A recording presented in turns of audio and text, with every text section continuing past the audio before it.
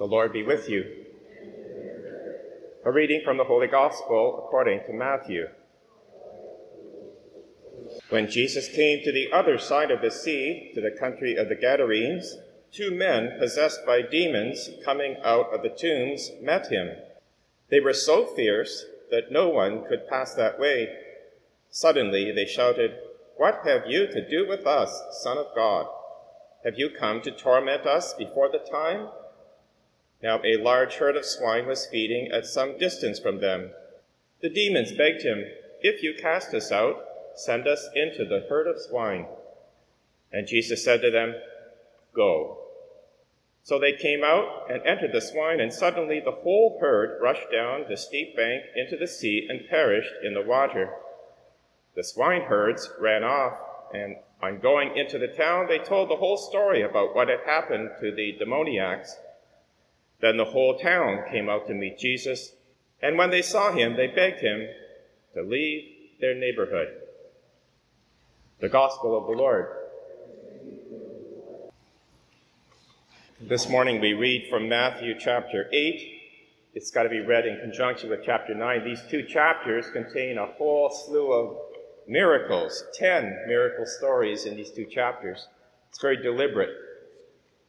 It covers the whole gamut of miracles, the cleansing of the leper, for example, the healing of the centurion's servant, and then Peter's mother-in-law, various exorcisms, and Jesus actually raising Jairus' daughter from the dead. Now, why all these miracles? First of all, it's because of the Sermon on the Mount that Jesus has just preached. It's the central teaching of the New Covenant. And he wants to make sure that the people understand this is not just some rabbi spouting off, but it's the Son of God that is teaching this. And so it's important to hear it and to integrate it into one's life if a person is to be a disciple. All these miracles also evoke the great story of the Exodus, the 10 plagues that were actual miracles, and how Moses was able to deliver the Israelites from these plagues and ultimately from Egypt itself. Jesus is the new Moses, far greater than Moses. He is now going to be entering into pagan territory with his disciples. It's a preview of the church's mission to the Gentiles.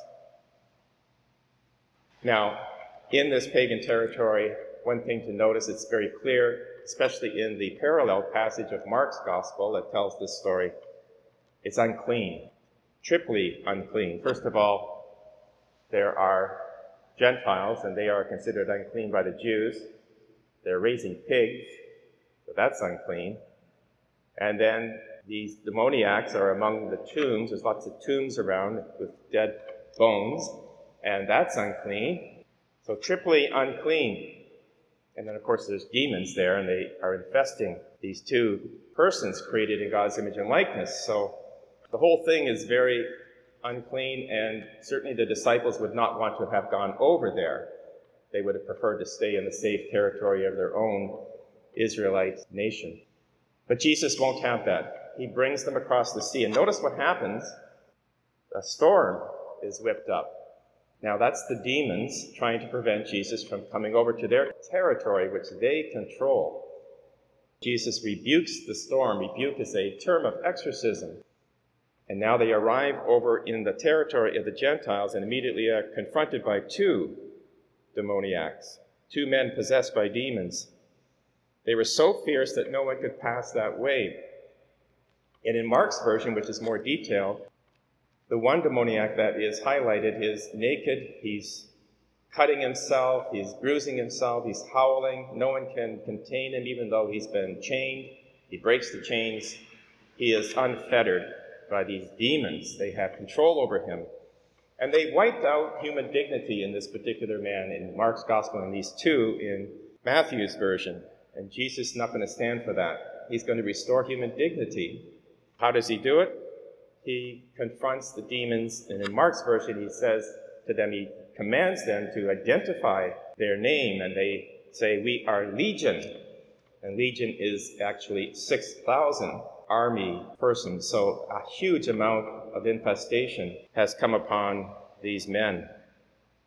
Jesus simply commands them, and they are so terrified, these demons, that they beg, "If you cast us out, send us into the herd of swine." Jesus is going to allow it because once they do, they cannot control the pigs, and the pigs promptly run down the steep bank and drown themselves. It's reminiscent again of back in the Exodus account, because what happens when the army of Pharaoh is chasing God's people, they are the enemy, they are drowned in the sea. And that's what God has come to do, is to defeat the enemy, which of course is Satan. Now, notice the response of the swine herds, those who are actually raising the pigs. They're more concerned about their economic standing than they are the dignity of the human person. And they beg Jesus to leave the territory. Imagine that. They don't recognize what's happened. And the fact that God has shown up in their territory to give them something far greater than mere economic prosperity. In Mark's version, we also know that once that particular demoniac was delivered, he wants to follow Jesus. And Jesus says, "No, stay where you are and testify to what I have done for you." And he does that.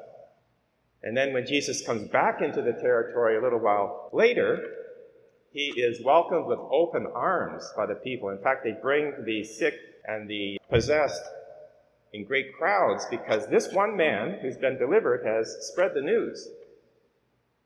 And I think that's the point of this story here. It just takes one person who has actually encountered Christ and his power to speak of his experience with the Lord that can evoke such great conversion. And that's what God is asking us to do. We may not have the same story of these demoniacs, but we do have a story. We know how God has acted in our lives. And we're called to internalize it and to make sure that we have the Holy Spirit in us and the story of the Scriptures so that we can tell it in a persuasive way. That's what's going on in today's gospel. We're called to go out into the world. Now we're coming together as a family of parishes, and we've got a huge task in front of us.